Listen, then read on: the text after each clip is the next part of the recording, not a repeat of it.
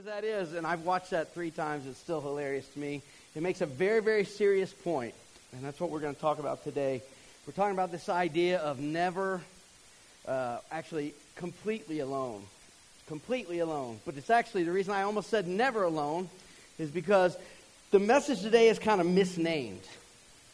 Because the reality of it is, and this is something I want you to remember before we do anything today, I want you to remember no one in here, not a single person, is ever completely alone. We got people that have never been married, people who are single again, people who are young people, maybe you got a lot of friends, maybe you don't have a lot of friends. We got people who are married and a lot of times feel lonely. But none of us ever are completely alone. The fact of the matter is, Jesus, hope he doesn't look like that, is always with us. He is always with us. We cannot escape his gaze. Jesus, in a certain way of thinking, is kind of like a spotlight. And all right, I'm going to start off the day. I'm going to tell a rock and roll story. I know you probably get sick of hearing them, but I'm going to tell you one, okay? So, we were on the road, the band I used to be in called The Waiting, and we were playing a show, about 4,000 people, with this band called Big Tent Revival and this band called Jars of Clay. All right?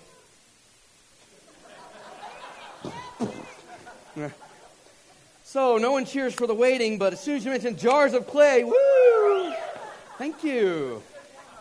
We were the warm-up band. In fact, we had the sorry 20-minute slot, okay? So The Waiting goes on first, plays for the sorry 20 minutes, then Big Tent Revival gets like 45, then Jars of Clay gets every bit as long as they want, right? And so we're in this big hall, 4,000 people, every seat is full, and I'm going to let you in on the little carnal side of the road. It's not as bad as it sounds, okay? But the goal when you're sharing a stage with a bunch of other bands is actually, believe it or not, to blow the other bands off the stage. That's just what you try to do. That's your goal. I'm not saying it's right. I'm just saying that's what it was. So we figure we got 20 minutes. So we got to pull out all the stops. The Waiting, we have got to kick tail. So we got a couple of bits. We have this thing that I made up. It's called the Big Gong. I was brilliant, all right? Let me just tell you right now. So we have this long song on one of our records. It's got this long instrumental, lots of guitar solos and everything, and it goes on. And I don't have anything to do because I was a singer. I was just holding the mic. So I had this idea. You know what I'll do? I'll go buy one of those little gongs. You know what I mean? Like a big kind of iron gong that you beat on and it makes a gong sound. And I'll use that to stop the band. Now, we had prepared this in advance, right? So I have a little gong. So while my brother's playing a solo, I go running off stage. I grab the little gong. I come up right up to my mic and I go, bing! You know, kind of make a big deal out of it. Band doesn't stop, right? It's a joke, right? So I kind of... And I go running off stage. Now here comes the cool bit, right? I come dragging out one of these huge, on wheels kind of gongs, right? Like huge, 6-foot gong, right?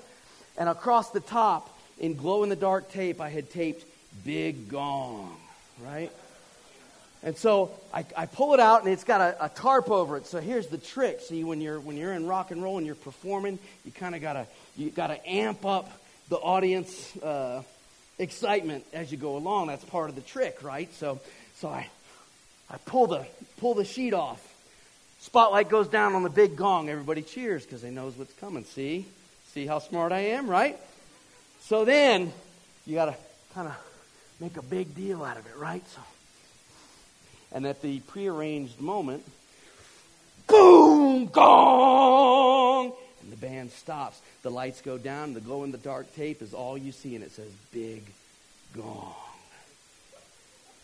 I know it doesn't sound glorious, but trust me, it rocked, right?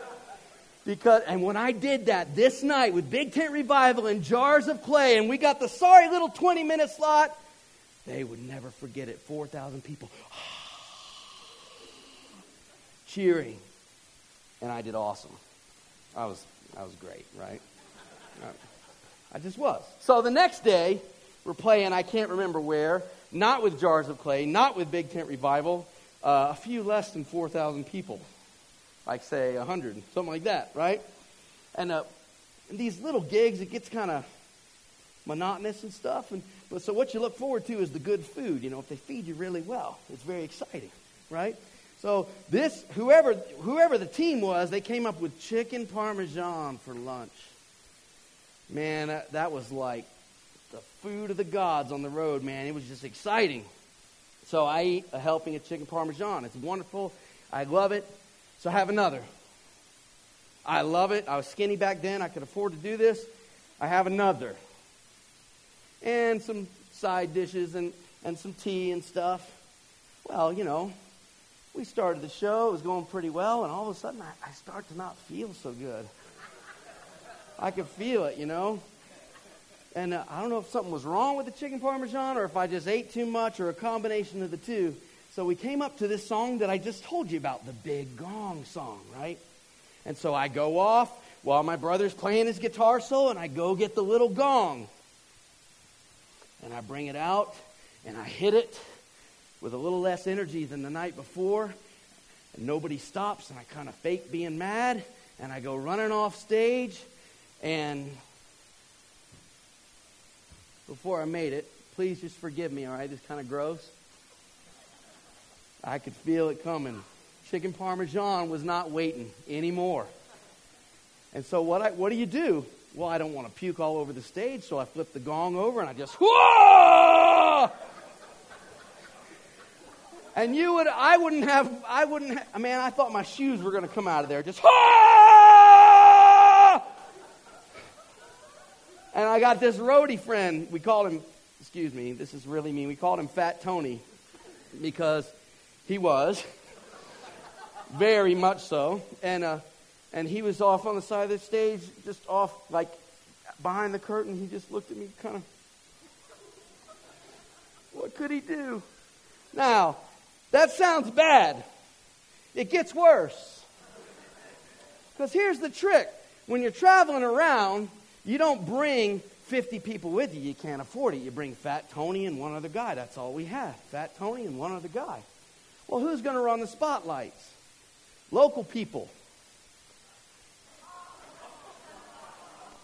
You see where I'm going, right? So all we had was a local guy on the spotlight. Now, you give the local people the same training, because the most annoying thing is to be the lead singer, particularly if you're me, right? Who must have the spotlight at all times. So this is what I always told local people. Listen, if you ever wonder what to do, put the spotlight on me and keep it on.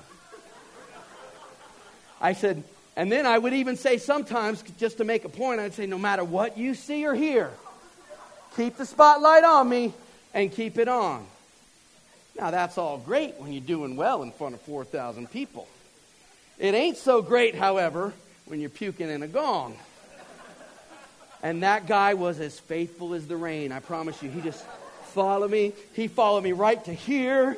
He followed the gong. He followed the puke. Ah! So everybody knew, and the rest of the show was just, well, I didn't even finish. My brother came up and went, show's over, folks.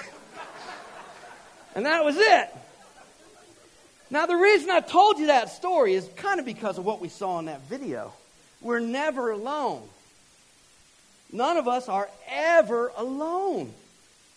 I know we feel lonely sometimes. Sometimes we feel so lonely we can't even take it. Married or single. You don't have to raise your hand how many married folk have ever felt lonely. And sometimes when you feel that lonely at times, it's hard to believe, wait, Jesus is actually here. He's actually with me. And you know what? As I sit here and tell you that, you're never alone. Doesn't that sound nice? You're never alone. Jesus is always with you. It's a nice little church thing to say. You're never alone. Even if you feel lonely, Jesus is with you. But you know, the Bible talks about a kind of watchfulness of God, Jesus, that is downright scary. The Bible talks about it in both ways. It uses the idea that we are never alone to encourage us when we're lonely and when we're down. And it uses the idea that we are never alone to scare the tar out of us. I'll give you a perfect example. It's kind of like marriage. Raise your hand if you're married in here or have been married. Okay? It's kind of like marriage. You know what I discovered about marriage? Only took me 13 years to do it. The best part about marriage, I'm going to tell you the very best thing about being married. Somebody's always there. Someone's always there, man. You want to sit down and watch a movie? Man, all I got to do is kind of just rub my wife's back a little. She'll sit down and watch the dullest History Channel expose on Hitler's belly button. She'll go through anything. All I got to do is just give her a little attention, and she'll just cuddle up right up next to me. Someone's always there when you're married. It's a blessing. It's awesome. It's the best thing. You know what the worst thing about being married is? Someone's always there. And my girl in particular, that girl is like, she's here, so I got to be real careful about how I say it, but that girl is like James Bond, man. Nothing escapes her notice. Nothing. She is unbelievably perceptive and intelligent. I can't get away with anything in that house. Someone's always there. There is no alone, especially when you got kids, right? What Sam was reading to us. When you got kids, there's no alone. I'm never alone. And me, I know you find this terribly hard to believe, maybe. I'm an introvert, man. I got to get alone. There ain't no alone. Someone's always there. Well, the Bible kind of talks about it that way, too. It says there's good about the fact that Jesus is always with us, that we're never alone. There's bad, too. So if you got your Bibles, turn with me, if you would, to Hebrews. Hebrews.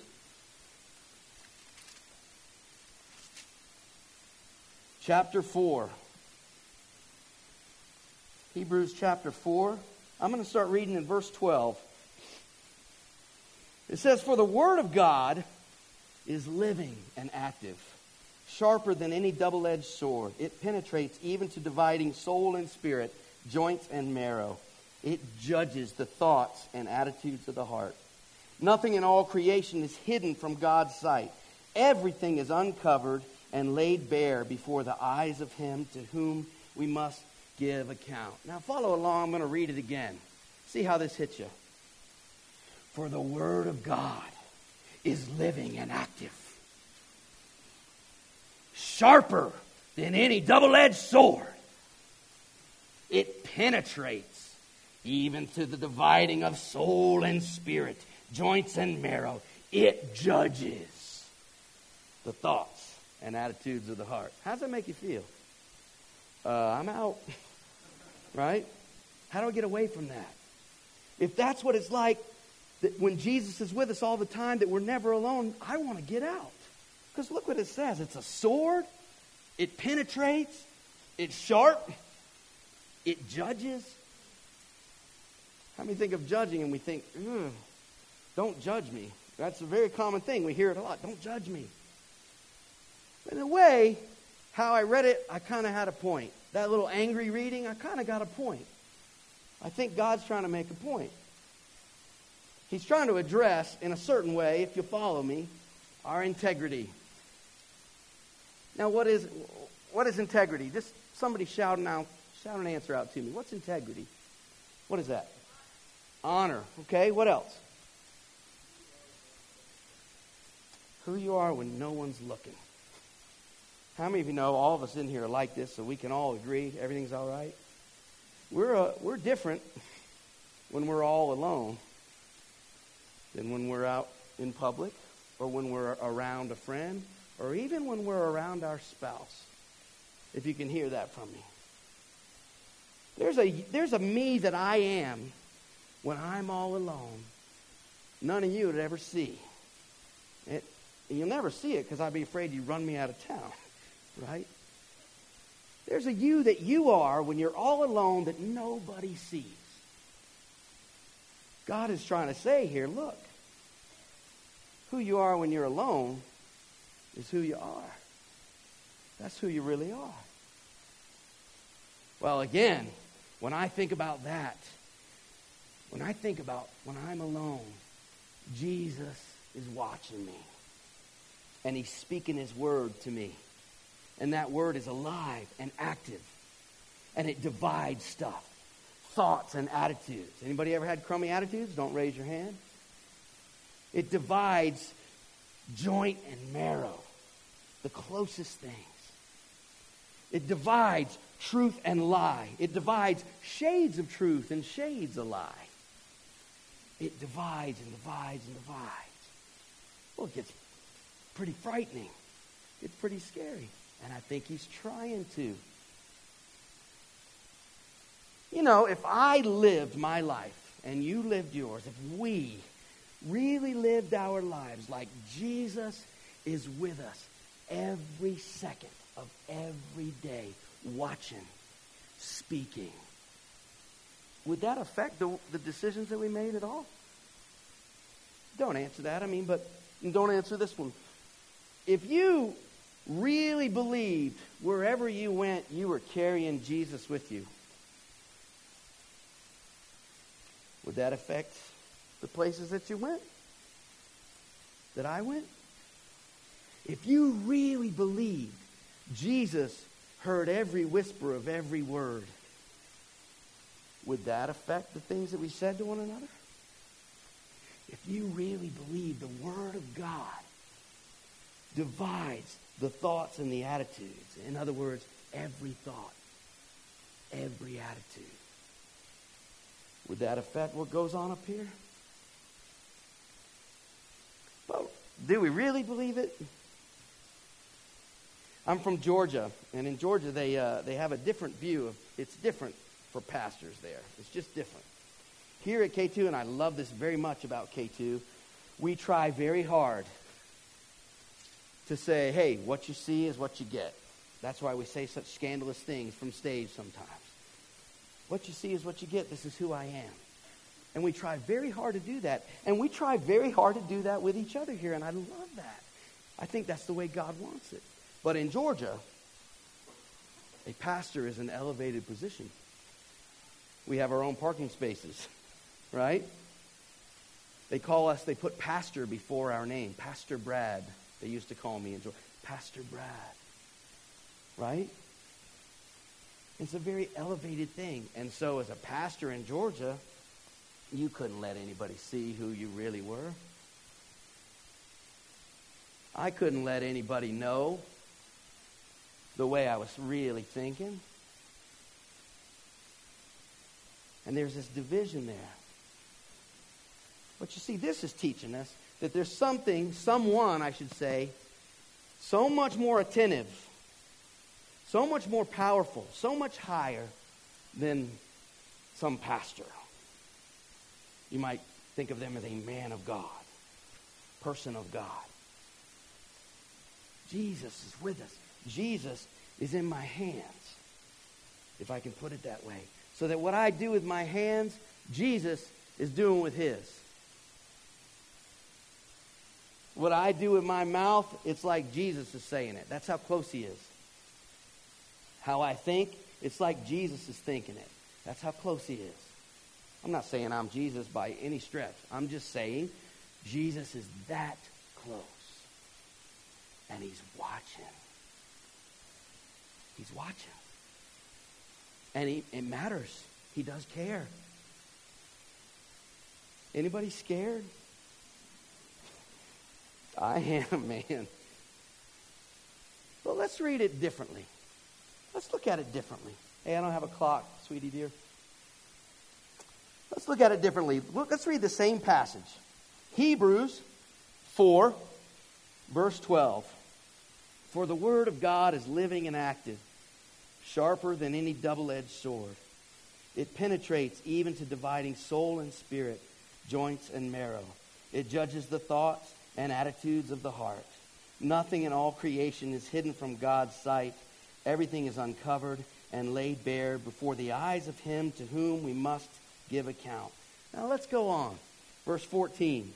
Therefore, since we have a great high priest who has gone through the heavens, Jesus, the Son of God, let us hold firmly to the faith we profess. For we do not have a high priest who is unable to sympathize with our weaknesses, but we have one who has been tempted in every way, just as we are, yet was without sin. Verse 16 is one of my favorite verses in the whole Bible. Let us then approach the throne of grace with confidence, so that we may receive mercy and find grace to help us in our time of need. Now let's just look at it different. Isn't it the same words? Those first few verses, weren't they the same words I just read? We've read them 3 times now. For the Word of God is living and active. What I say about marriage. The best part about marriage, somebody's always there. The worst part, somebody's always there. So how do I get happy in a marriage? I guess I just got to change the way I look at it. Always look at it like this. Somebody's always there. And that makes me a lot happier. Okay, so let's do that with this. For the Word of God is living and active. This stuff we're reading, it's alive. It's doing stuff. It's not just words on a page or on a screen. It's doing stuff. It works. Living and active, always working. Never gets tired. Never fails. The Word of God is alive and active. Then it says, sharper than any double-edged sword. How can I make that feel good to me? It's a sword. It's sharp. It cuts. It's bad. Really? What do you want to get cut with?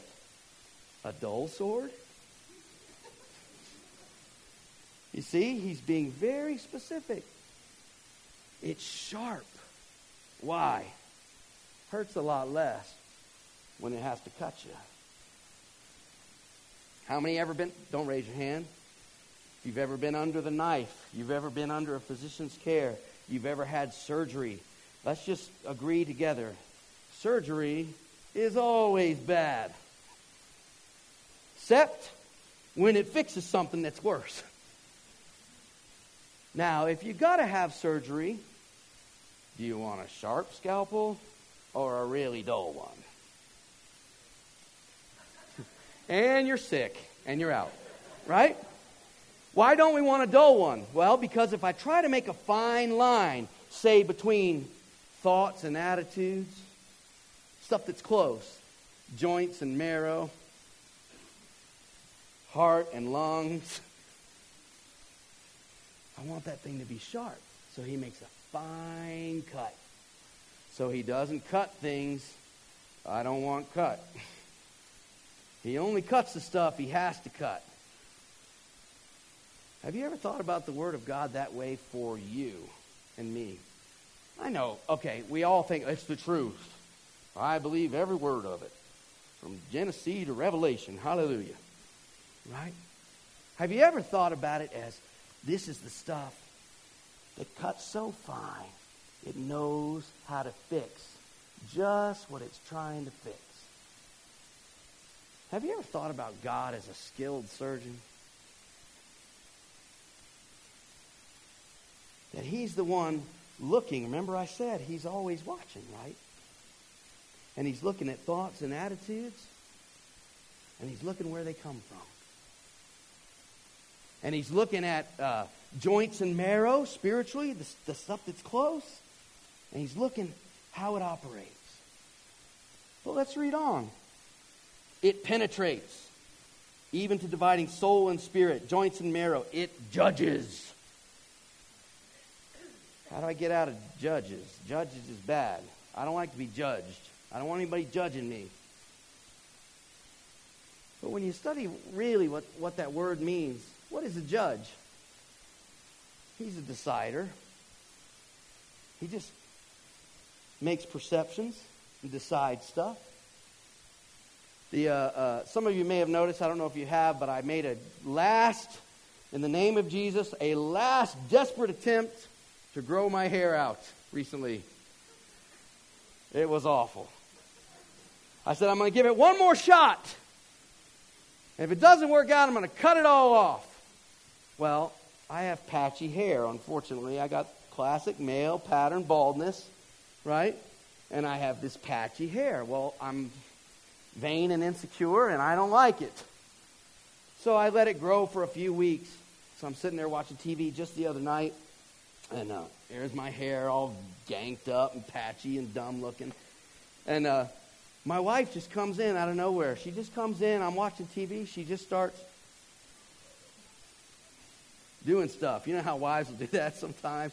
They just, like, you got a wart on you or something, they got to pick at it, or you got a scab, they got to do something. Wives always got to do stuff to you, right? And so she's just, I can hear her thought. She's like, brush a patch of hair over, maybe cover this spot. Nope. Go back over that. Nope. Back this. Nope. And she must have worked on it for 25 minutes, just as patient as she could be. No. Mm-mm. And I'll be honest with you, as humiliating as that sounds, I felt kind of loved. I got to be honest with you. You're going to take that kind of time to work on some hopeless thing, right? Eventually she goes, I'll tell you what, honey, let's add $20 in the budget and go get you a nice straight razor shave, right? Gave me permission. I went to the barber shop, man. I got the full treatment. I want the straight razor. None of that cheap stuff. I want you to get with a straight razor and do it. A gentleman's shave, right? Now, what was my wife doing when she's messing with my hair? Judging. Was I afraid? Was it a bad thing? No. It's love. See, God is not, as I understand him and as I believe the Bible teaches. If you read the whole Bible, there's some scary stuff in there. There is. And I can't sort it all out. But if you read the whole Bible, God is a judge, and he's love. A judge, kind of like a farmer. You ever watch a farmer walk through just before harvest? You ever watch a farmer walk through his crops just before harvest?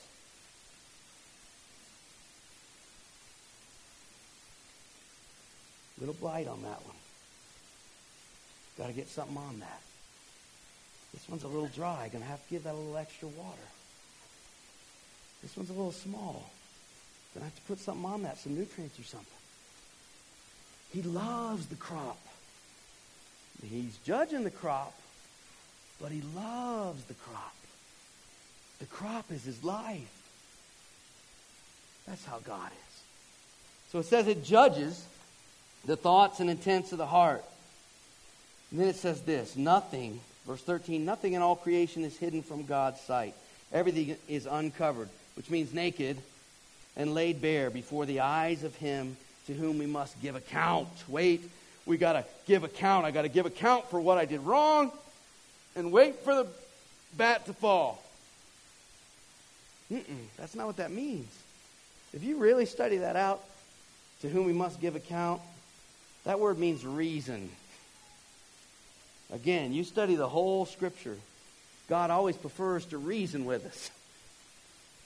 You can go back to the Old Testament. He talks about Israel, and Israel's messing up left and right, and they're worshiping gods, foreign gods, and they're bowing down to idols, literally, and they're building a gold calf, and they're doing all this stuff. I don't think anyone here has actually bowed down to a gold calf. Could be wrong, but I don't think so, right? They're doing all this terrible stuff. And God says to them, hey, come, let us reason together. Let's talk about it. Though your sins be as scarlet, they shall be as white as snow. If we can just reason together, we can work it out.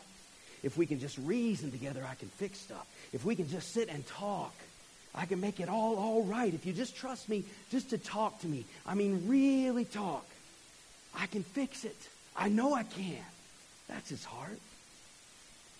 And I know it's his heart because as we read in verse 14, therefore, since we have a great high priest who has gone through the heavens, Jesus, the Son of God, let us hold firmly to the faith we profess. For we do not have a high priest who is unable to sympathize with our weaknesses. But we have one who has been tempted in every way just as we are, yet he didn't mess up. Let us then approach the throne of grace with confidence, so that we may receive mercy and find grace to help us in our time of need. I love this line. For we do not have a high priest, Jesus, who is unable to sympathize with our weaknesses. Okay, I've read that for years. I've read it for years. And when I look at my life and I look at my mistakes, I go, yeah, he sympathizes with our weaknesses, but he don't understand, man. What about the stuff? It's not like a weakness. It's like debilitating. What about the stuff we do over and over? My whole life growing up in the church. Well, if you confess and don't repent, what good is it? But it says right here, we don't have a high priest, Jesus, who's unable to sympathize with our weaknesses. Weakness means without strength. No strength in it. I just went to the gym last night and trying to get back on my physical fitness trick, trying to lose a little weight. And for months in the past, when I went to the gym, my left arm is not very strong. It just doesn't have it. And I work out with dumbbells, right? So if I put, say, 45 pounds, just kidding, it's a lot less than that, but I'm going to tell you it's 45 pounds in this arm, right? In this arm, I got like 20. And if I try to lift the same weight with this arm as I do with my right arm, completely without strength. I mean, I can't give it a budge, man. It was that bad. But I've been working out. So I put little less, 35 pounds, just kidding, it was more like 15 in this arm. And I put 35 pounds in this arm. And I just, a little easy over here, a little too easy. Just right over here. Too easy over here, not even getting tired. Just right on this arm. After a while of doing that, I'm starting to even out. Now, if I get 15 reps of 65 pounds in this arm, believe that, I got a bridge to sell you. I can get about 12 with this arm. Just missed it. See, we look at a verse like that. We do not have a high priest who is unable to sympathize with our weakness. And we go, yeah, Jesus sympathizes with me when I just miss it. Jesus sympathizes with us when we have no strength whatsoever. How many of us, don't raise your hand, I'll raise mine though. How many of us have areas that we would call over and over areas? We just do the same stupid, dumb, stupid decision over and over and over. And we confess, please God forgive me for my over and over. But in our heads we go, but that's an over and over. Now if it was just a just missed it, he could sympathize. But since it's an over and over, Jesus is always watching. And he's judging. And he's going to bring the hammer down. But Jesus says, I sympathize with your over and over. With your absolute weakness. With your no strength whatsoever. And then it goes on. He says, but we have one who has been tempted in every way just as we are, yet was without sin. Let us then approach the throne of grace with confidence. I'm going to end right here because this word confidence absolutely blew me away. You know what that word means? Confidence.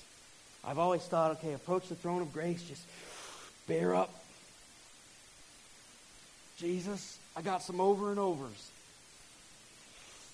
But I'm confident. It's not what it says.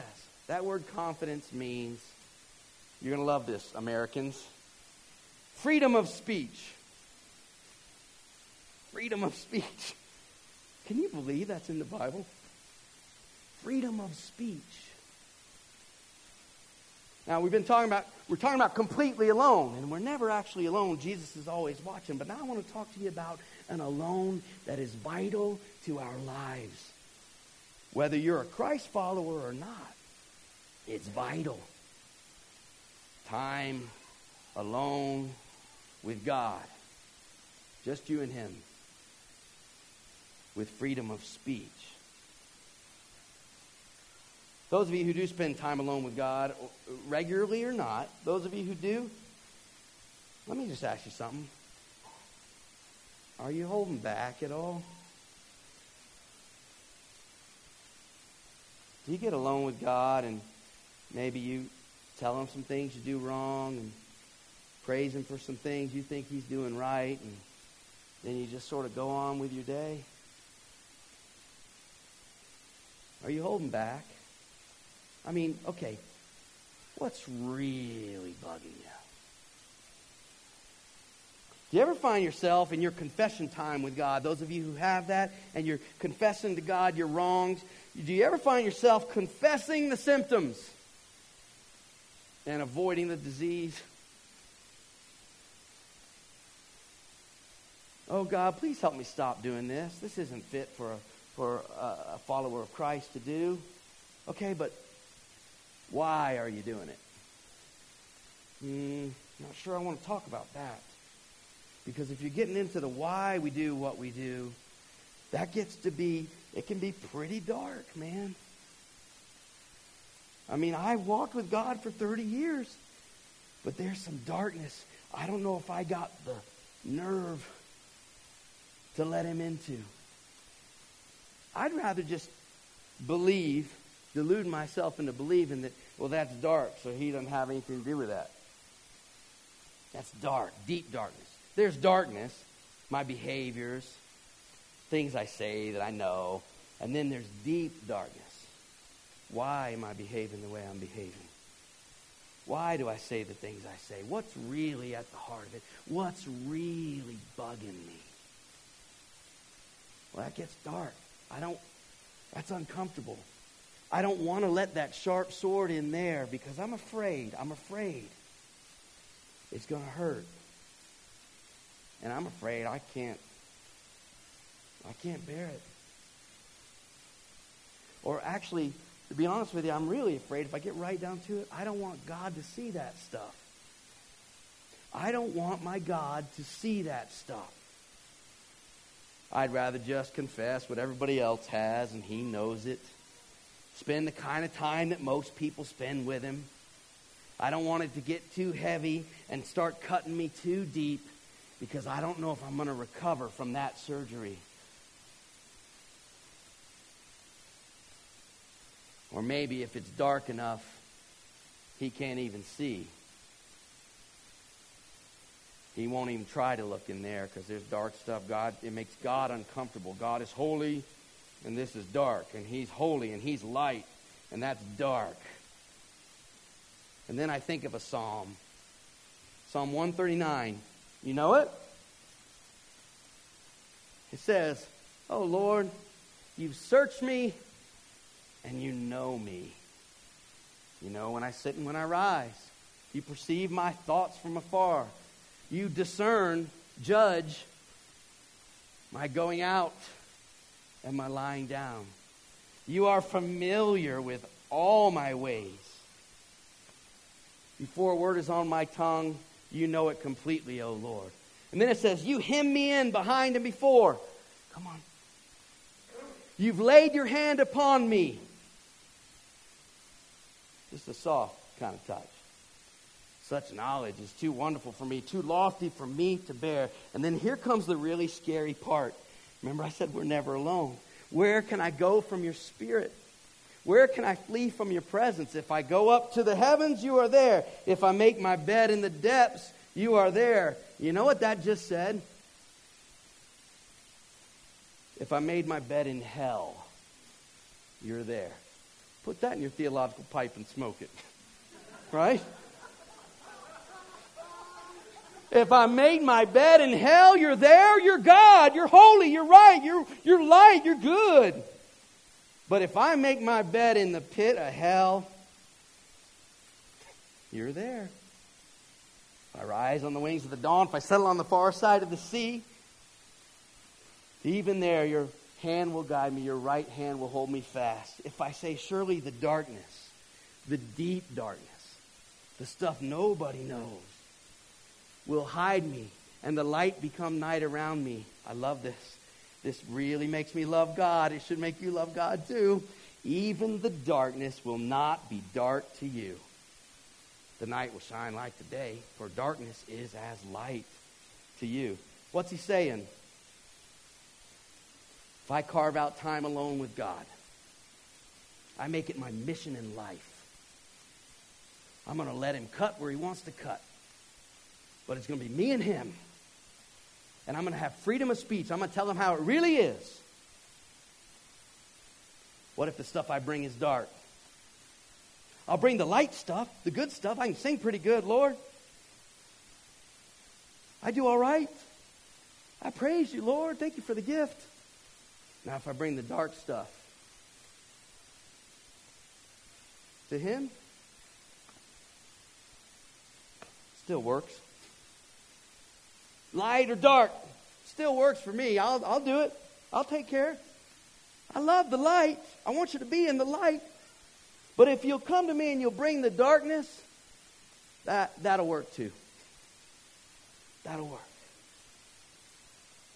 So what? So what's our response to this? Well, in a minute we're going to have communion. Communion is just a symbol of everything I've been talking about. You guys ever had those little wafer-thin communion wafers? Stick them in your mouth, they're just kind of dry, and I don't know, like Catholic Church, they have them sometimes where they give you the little cup with the juice and the communion wafer right on top. You ever seen that? You pull that off, it's a little dry, a little tough going down. There's never enough juice to wash it all down, right? It doesn't taste all that great. And sometimes when you get alone with God, it's not all that free of pain. It doesn't taste all that great. But it's good going down. Because what communion means is, hey, for all my light and all my darkness, Jesus died. And I remember. I remember. I'm going to call the band up, and I want to leave you with this challenge. Wherever you are in your life, whether you're walking in light or mostly light, you're just messing up on a few things, bring it all to God and make it your mission in life to meet with him. Tomorrow. That's all I'm asking. I'm going to ask for tomorrow. And I'm going to pray in a minute. I'm going to pray that tomorrow God will begin to show you how sweet it is to be completely alone with him. The band is going to worship. You can take advantage of this time or not. In your heart, you can yield up the darkness and the light. Sing words that are true to God and about God. And God can meet you here. And that sharp sword can start cutting. And things can get better for you. Or you can just sing some songs. But we're going to have communion. So what I'd like for everybody to do is the band starts singing. I'm going to pray. Check your heart. And if you're ready to remember everything that Christ has done for you, so that we could even be completely alone with him, then you get up whenever you're ready. You take the bread and the juice, and you take it as you want to and need to, and you make it a holy moment, an alone moment between you and God.